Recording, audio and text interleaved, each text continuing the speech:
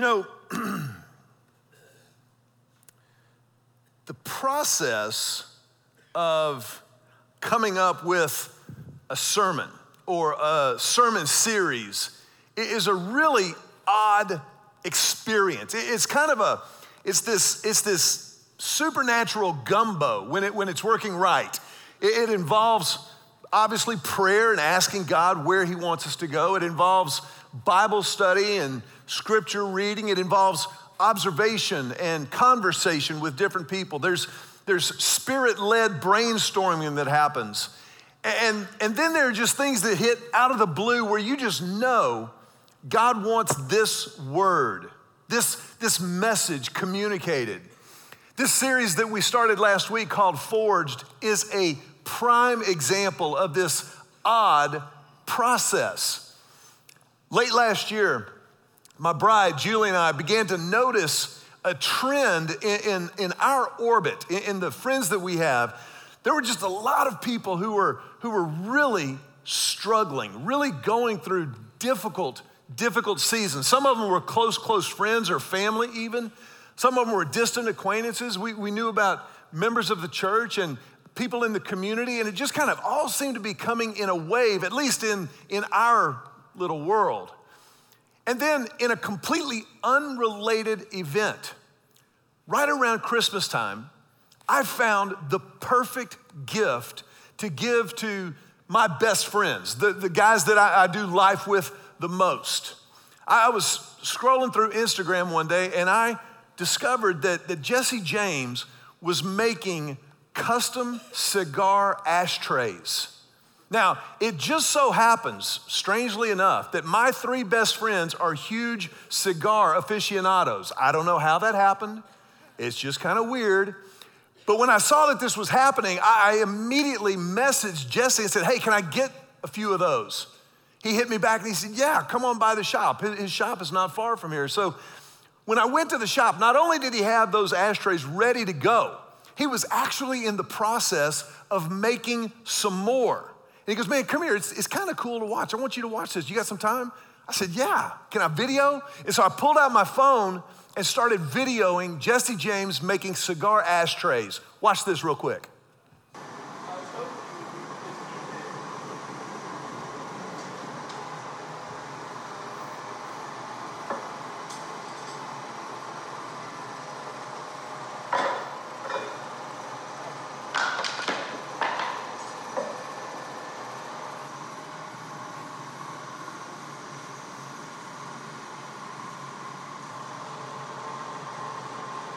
How cool is that?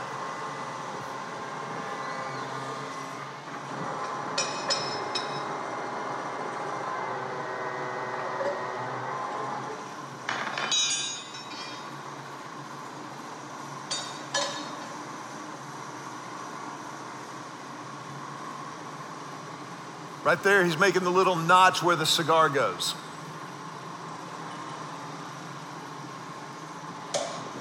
With a crowbar.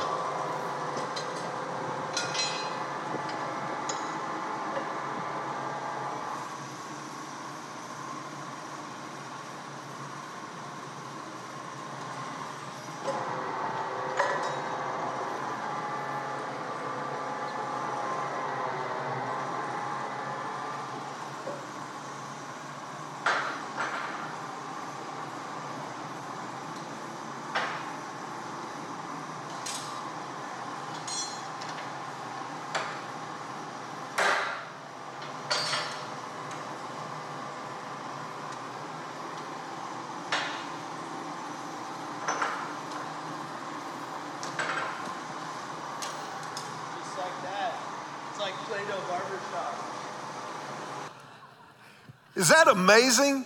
I got to tell you, when I was blown away. It was like watching an artist sculpt or paint. This is the final product. Now let me tell you a little bit about this ashtray. You are not going to find this at your local smoke shop. What you notice when Jesse put a stamp in the middle of it after he had pressed it down, that's his little stamp. I don't know if you can get a close-up enough of this. You probably can't see it, but it says "Pay up, sucker." That's kind of his motto.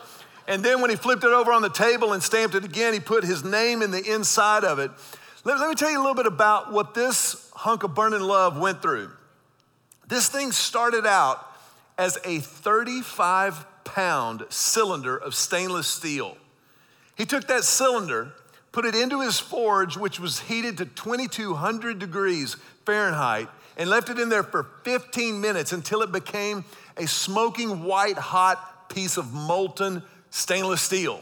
Then he put it under that big old pneumatic hammer. This thing is so heavy. I'm not kidding. I mean, come here, you're a big boy, feel how heavy that is. That thing's legit, isn't it? Nobody's gonna steal it either. It's like somebody pick that up and go, no, I'm gonna leave that. But it was in that moment, as I pulled away from Jesse's shop after what I had just witnessed, that I believe the Holy Spirit kind of brought together that experience with the fall that we had experienced with all of these friends in our orbit.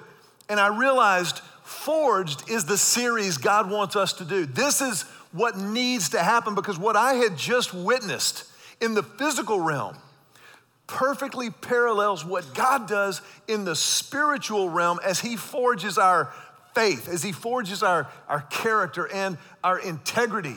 And it's this process that we're in the middle of examining and exploring over the next few weeks. We started last week, and if you were here, you'll remember that we decided we were gonna use as our guide through this series the biblical historical account of Shadrach, Meshach, and Abednego, found in Daniel chapter 3, specifically their encounter with the fiery furnace of King Nebuchadnezzar. Now, just as a little quick background, if you weren't here last week or if you weren't watching online, Shadrach, Meshach, and Abednego were Jewish young men who were living under Babylonian captivity along with Daniel because the nation of Israel had splintered into two kingdoms. There was Israel in the north and Judah in the south. And this division of the kingdoms was really the beginning of the end of the power of Israel as a kingdom, as a nation.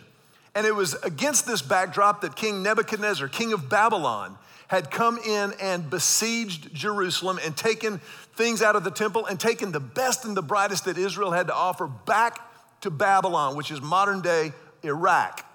And it was there that Shadrach, Meshach, and Abednego, along with Daniel, rose up through the ranks and were handpicked by Nebuchadnezzar himself, Daniel to be an aide or a consultant to the king, but he appointed Shadrach, Meshach, and Abednego to be the governors of the province of the city-state of Babylon itself.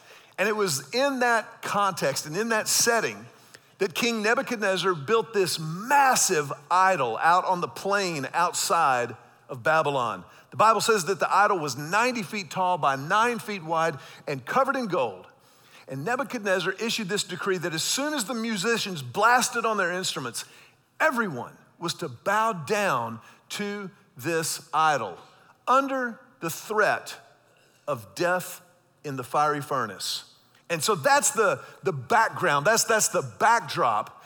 But I want to go to a particular passage that we touched on last week because I think nowhere is Shadrach, Meshach, and Abednego's faithfulness in the face of the fire more clearly communicated than what they said to Nebuchadnezzar immediately before facing the fire of the furnace. Look at what they said in Daniel 3:18. They said, "Now if we are thrown into the blazing furnace, the God whom we serve is able to save us.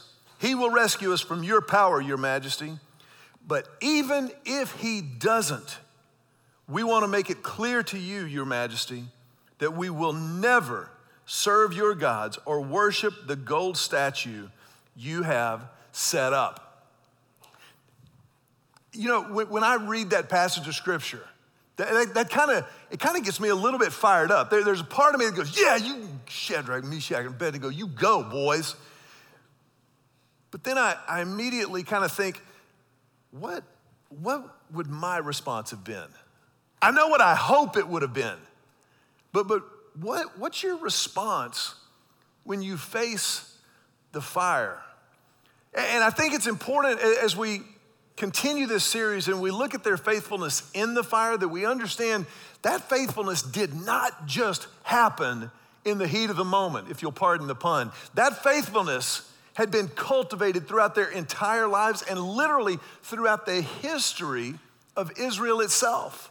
You see, Shadrach, Meshach, and Abednego would have understood exactly why Israel was in Babylonian captivity. It was specifically because of their faithlessness. You see, over and over again, Israel went through this cycle spiritually where they would enjoy the favor and the blessings of God.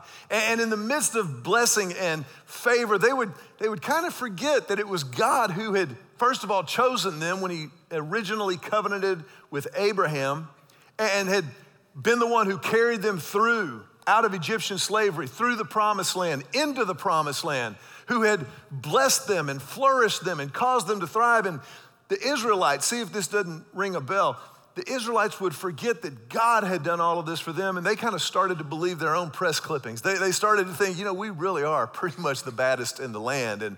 And then they would slowly but surely fall away from their faithfulness, and they would begin to worship the gods and the idols of the land around them. And in their faithlessness, God over and over and over again would try to draw them back to him. He would send prophets with warnings. He would discipline like a loving father. And when all else failed, it was in that moment that God allowed Judah, the southern kingdom, to be taken captive in Babylon by Nebuchadnezzar.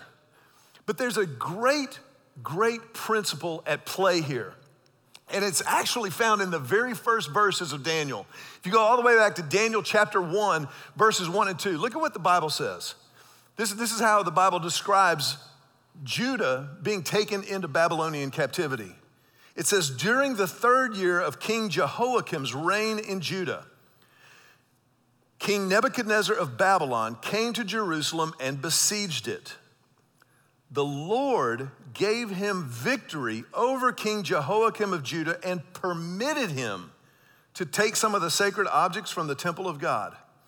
So Nebuchadnezzar took them back to the land of Babylonia and placed them in the treasure house of his God. Shadrach, Meshach, and Abednego knew that they were in Babylonian captivity precisely because Israel had been faithless earlier, that this was discipline from a loving God the Father, that this was God using this Babylonian captivity, this incredibly polytheistic, narcissistic King Nebuchadnezzar to discipline his people. Do you see what it said there? The Lord gave him victory. The Lord permitted him to take some of the sacred objects. Shadrach, Meshach, and Abednego knew that God's sovereignty feeds the fire of faithfulness in God's people. It's the sovereignty of God, the absolute authority of God that feeds the fire of our faithfulness when we face the fire. When we remember that God is always in control and God is always good. It is this dual memory of God's sovereignty and his goodness that we cling to when we face the fire. When we understand that we're getting ready to walk through the fire. Shadrach, Meshach, and Abednego, it was a literal fire. But isn't it true that in our lives, a lot of times the challenges, the hurts, the struggles, the pains, the illnesses that we face in this world can feel like literal fire? It can feel like we're going through something every bit as real as the fiery furnace that they faced 600 years before Christ walked the earth. And it's in those moments that we remember God is still God. He remains on the throne. He is still sovereign, and he is still and always good. And so that's why Shadrach, Meshach, and Abednego could look back into the eyes of the most powerful person on the planet at that moment in history and say, no matter what you do, whether God rescues us or not, we will not bow down to the idol. We will not obey your command. What happened next, I think, is an absolutely fascinating character study on Nebuchadnezzar. We don't have time to really dive into it, but watch what happens. Daniel chapter 3, verse 19. The Bible says that Nebuchadnezzar was so furious with Shadrach, Meshach, and Abednego that his face became distorted with rage. He commanded that the furnace be heated 7 times hotter than usual. Nebuchadnezzar, when they defied him, how many of you are parents in the room? Can I see a show of hands if you're a mom or a dad? Have you ever had one of those moments where your kids just like snapped and you just kind of like you kind of get a little twitchy? Does anybody know what I'm talking about? Go ahead and raise your, thank you, those of you being honest in church. You kind of like, you need to go outside for your safety now. Nebuchadnezzar was such a control freak. He had bought into all of the lies about his own deity. He could not believe somebody would defy him, especially for a God that he did not recognize. And his face became distorted with rage, and he ordered that the furnace be heated 7 times hotter than usual. I think it's important for us to remember in this moment, remember the sovereignty of God and the goodness of God, and to remember when we face our fires, that the heart of our Father is unfazed by the heat of the fire. The heart of God doesn't wither in the face of increasing temperature. The heart of God remains constant. He remains vigilant. He remains loving. He remains sovereign, and he remains good. And so when you face a fire, maybe you're in the middle of one right now. Listen, I've been there. I know what that feels like. I shared some of them with you last week, but I just know too much about who God is. At 52 years old, I've seen him work too many times to believe that he brings us all the way this far just to leave us hanging. He's too good. And I've seen it over and over and over and over and over again.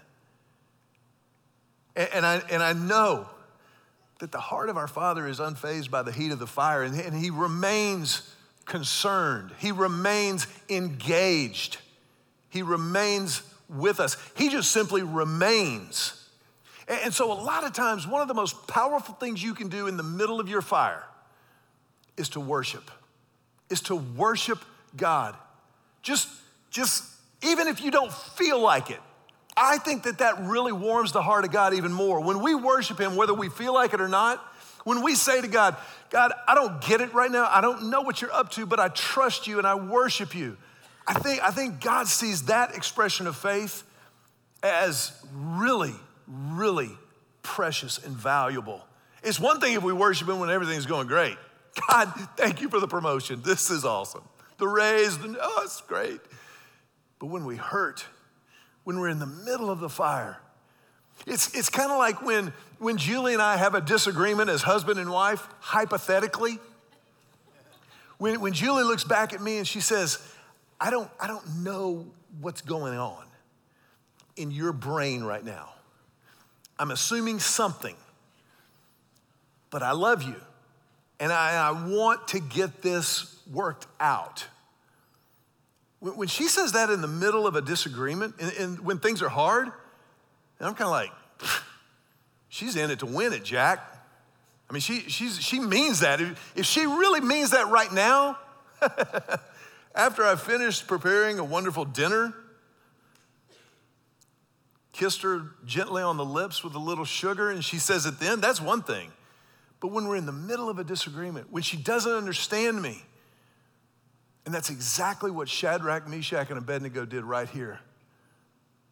As the furnace was being heated, look at Daniel chapter 3, verse 20. Then Nebuchadnezzar ordered some of the strongest men of his army to bind Shadrach, Meshach, and Abednego and throw them into the blazing furnace. So Shadrach, Meshach, and Abednego, securely tied, fell into the roaring flames. I think it's important that the Bible tells us this. I think it's important that the fact of God's faithfulness and the fact of Shadrach, Meshach, and Abednego's faithfulness, the fact of our faithfulness does not exempt us from the fire. The fact that God is faithful to us, the fact that I'm faithful to God, that doesn't exempt us. That doesn't mean that we won't encounter the fires. I think a lot of times when I face the fire, my initial reaction is, God, you gotta be kidding me. Did you forget I'm a pastor? Why would I? Or has anybody ever said, why me? I'm just curious. Am I the only one? Why me? And then I remember, that's right, he's still sovereign and he's still good. And then I remember the words of Jesus in John chapter 16. In John chapter 16, verse 33, Jesus said, in this world, you will have many trials and sorrows. This is from Jesus. You know, love and grace and forgiveness. He goes, you will have troubles. You will have sorrows. It's interesting that Jesus uttered those words immediately before he went to the cross. You want to talk about trial? You want to talk about sorrow? Abandoned, betrayed by his closest confidants on the planet? On the cross. My God, why have you forsaken me? And so Jesus knew what he was talking about. He knew that trials and sorrows are real. Jesus understood that this is a part of the human existence ever since Genesis chapter 3. Ever since sin entered this world, in that original exchange between husband and wife, we live in a fallen world as fallen people. That's part of the deal. See, that's the consequence of sin. That's how deep and how profound the effects of sin are. That's why God gave his only son, so that whoever believes in him, whoever follows him will never die but will have eternal life. But in this world, you will have many problems. We're not exempt from the fire. But look at what happened with Shadrach, Meshach, and Abednego. Verse 24 of Daniel chapter 3. But suddenly Nebuchadnezzar jumped up in amazement and exclaimed to his advisors, didn't we tie up 3 men and throw them into the furnace? Yes, your majesty, we certainly did, they replied. Look, Nebuchadnezzar shouted, I see 4 men unbound, walking around in the fire unharmed, and the 4th looks like a god.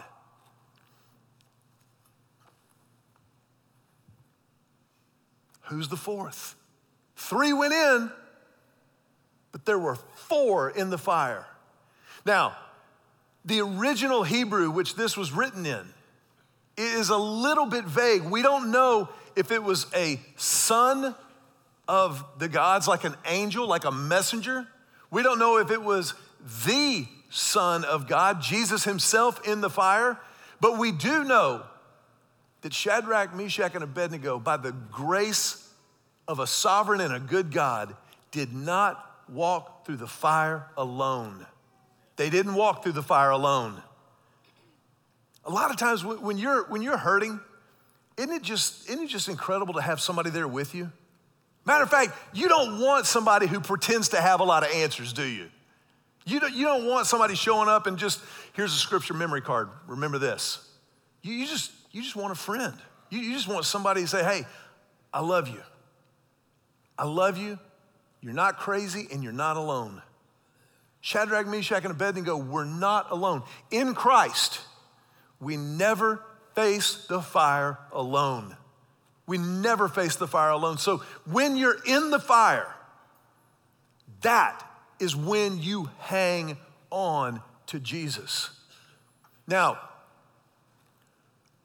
we're going to come back to this 4th figure next week in a little more detail.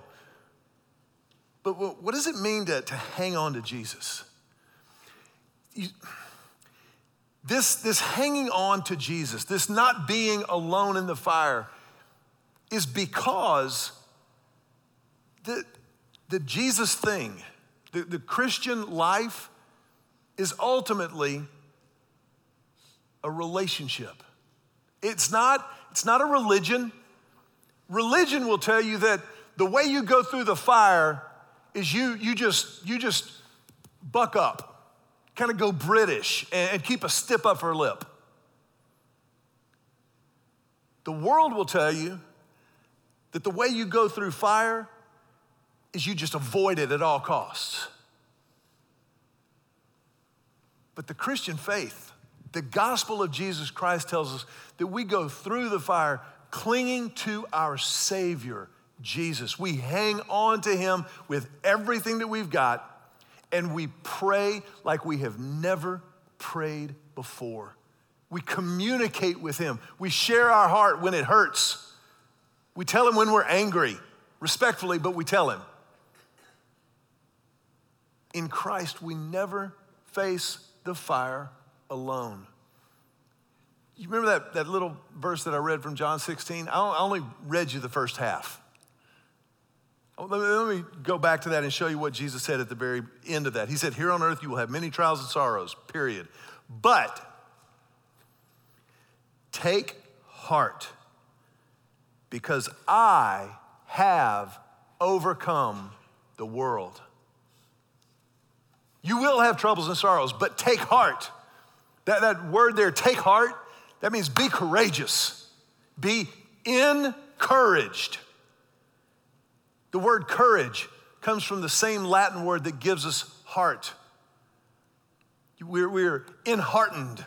We are encouraged in Christ because he overcame the world when he rose from the dead. When Jesus Christ defied death and he subdued sin, in that moment, he established for all time both his sovereignty and his goodness. So that whatever fire we face, we know he is greater than. We know he has the power. He has the authority. He has the goodness to bring us through. I don't know necessarily where you are this morning. I don't know if you're in the midst of a fire or you've just come out of one. Maybe you kind of sense that there's one approaching. No matter where you are, take heart, because Jesus has overcome the world. Jesus is the one who sustains us in the midst of the fire, in this relationship.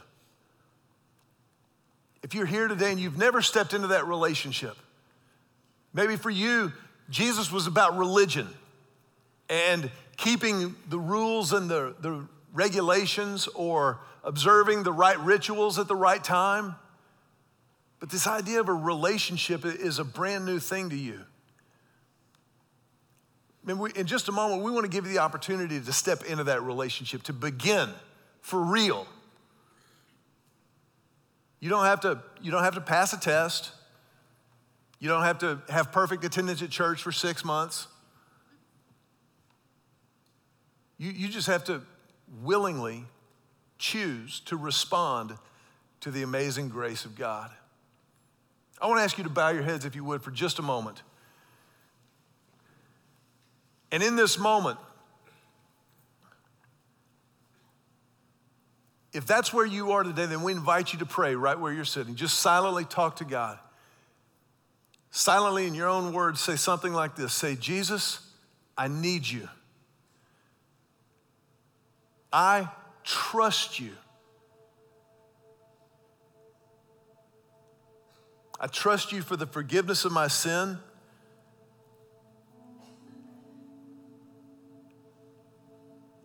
And so I claim you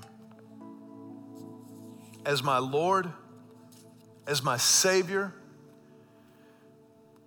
and I will follow you from this moment forward with everything I have.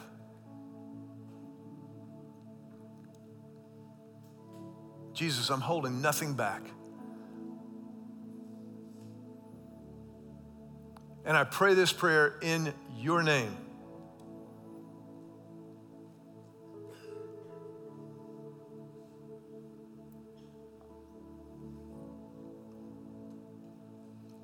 If you would, I want to ask you just to remain with your heads bowed for another moment.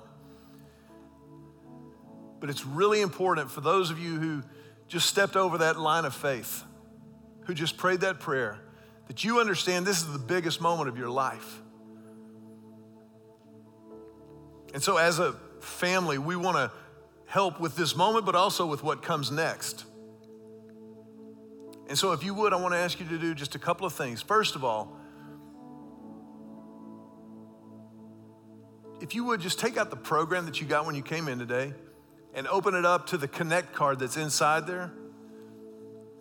If you'll just start filling that out, that Connect card is a way for us to begin a conversation, a dialogue with you.